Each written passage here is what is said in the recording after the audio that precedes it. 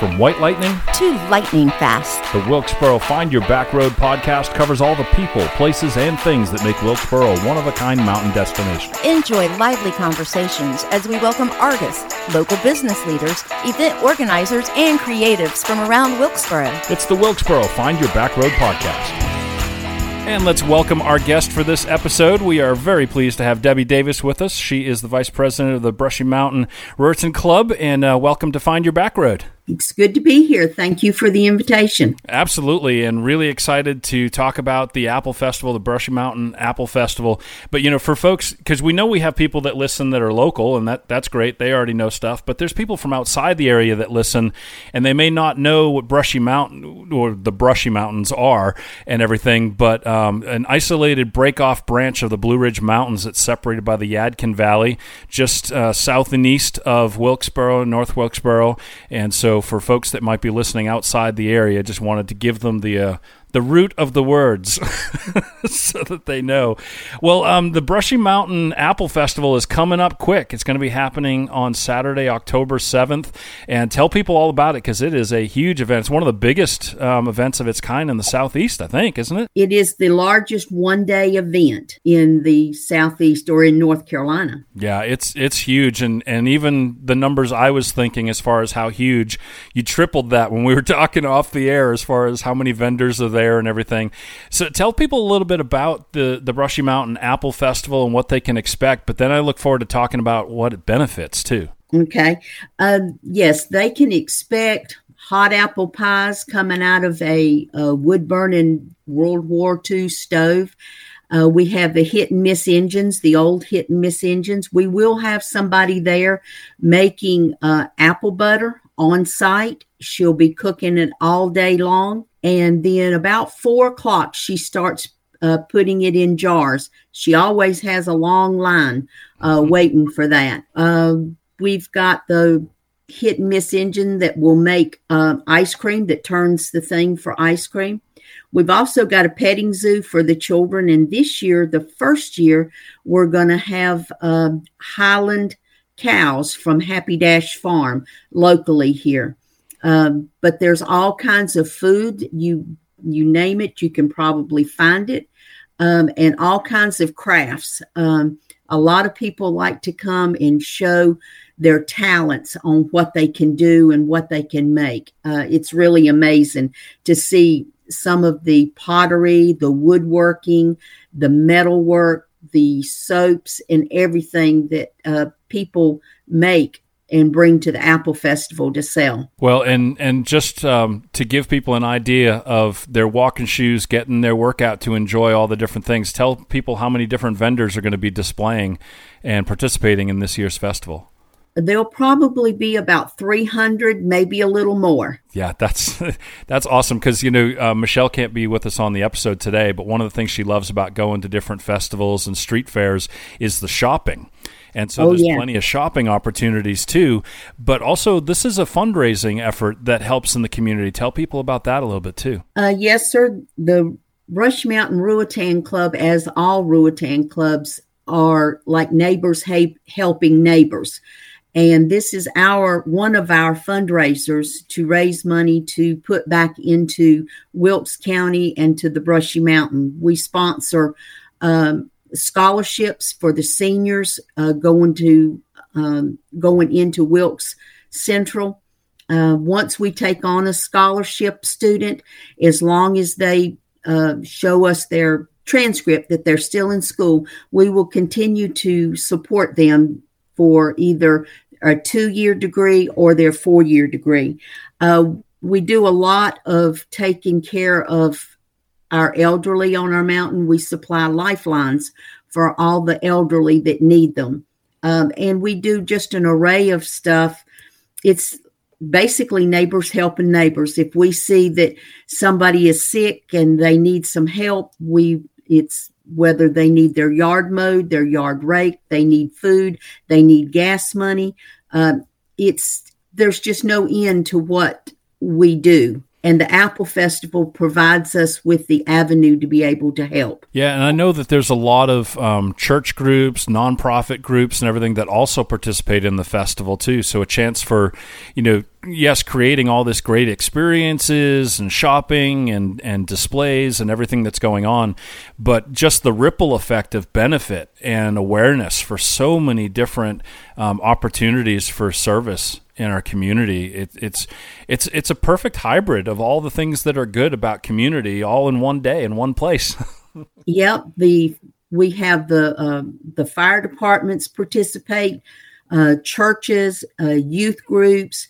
We have other civic organizations. We've got like the schools boosters will set up. And for a lot of these churches and fire departments and stuff, this is their major fundraiser for the year. Well, and someone had mentioned to me about a photography contest, a photo contest or something. We do. What is that?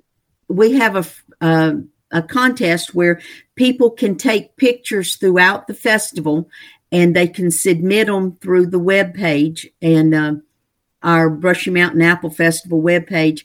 And it is a picture that protects the essence of the festival. And there's cash prizes on that too, right? There is. And I apologize. I don't know what the amounts are, but they are. The pictures are submitted, they're judged, and they will let the participants know who won. There's a first place, second place, and a third place. That's awesome. What a lot of fun to be able to do that. And tell people some of the details, like what are some of the logistics, the where, when, and how of the Apple Festival, of the Brushy Mountain Apple Festival. Okay. Of course, we're located between Winston and Boone, right off 421. There'll be signs out pointing you to.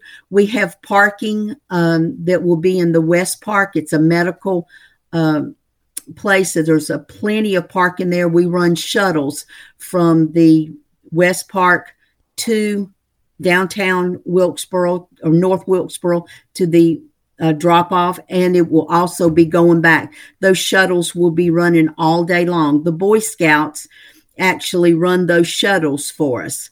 There'll be parking in and around town. The school, the Stone Center that houses the educational offices, they normally have a parking set up in their parking lot. That goes to benefit the teachers to help get things to go into the classrooms. The Boy Scouts has got a parking lot that's in a grassy area as you're coming in to North Wilkesboro. So we try to have enough parking in and around that everybody can get a place to park. And if you're out from the festival, then we provide shuttles to bring you in. Yeah, it's really great. And what are the hours that people should anticipate getting there, and what time does it start closing up? The hours, it starts at 8 o'clock, and it's funny because there will be people out there with their flashlights while we're trying to help the vendors get set up. But the official start is 8 out their o'clock. Ground. That's what they're doing. It's a surveillance mission. They got to stake out their ground. Yep. And it goes till 5 o'clock in the afternoon. That's really great. And, is this something where there's a rain date, or is this a rain or shine event? No, it's a rain or shine. And last year, we suffered the consequences. As you know, Ian came in. Yeah. And Friday was terrible, but Saturday turned out to be a pretty day. But, naturally, because the things that people make, water will, destroy them. So we did not have very many vendors. So we're really looking forward to a great year this year. Well, and I know people put a lot of faith in those 10-day forecasts and everything like that. But, when you look at the extended forecast, because just in full disclosure, while we're talking, we're pre-recording this a little bit earlier, so we don't have like a 3-day forecast. But it looks good on my app when I look at it. I'm sure it's going to be completely accurate, but it's going to be a great day out there no matter what. And even if you hit some weather, like last year, that's an adventure. It's a story you get to tell for a long time, you know, so I'm not afraid of a little bit of weather. But what's the best way if people can't get out there for Saturday? I know there's all kinds of ways for people to have an opportunity to help and to connect with the Brushy Mountain group and everything to help in all the works that go on around the year. So what's the best way to get in touch with your group and to kind of build a relationship and participate in the things going on? We have a permanent telephone number set up, and it is answered. You may have to leave a message, but somebody will call you back.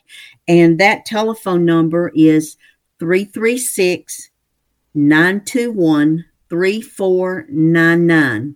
And that is directly to the Brushy Mountain Ruatan telephone. Well, Debi, it's a pleasure to talk to you, and thank you for taking time out to talk. I know there's so much involved and so many people that it takes to do this, but you're right there at the front and center of it, tip of the sword, as they say, and, taking the time to talk to us here on the program. I really do appreciate it, and please pass along the thanks to the entire crew of, staff and volunteers and community and everything that make this happen, because it's a real blessing for the community.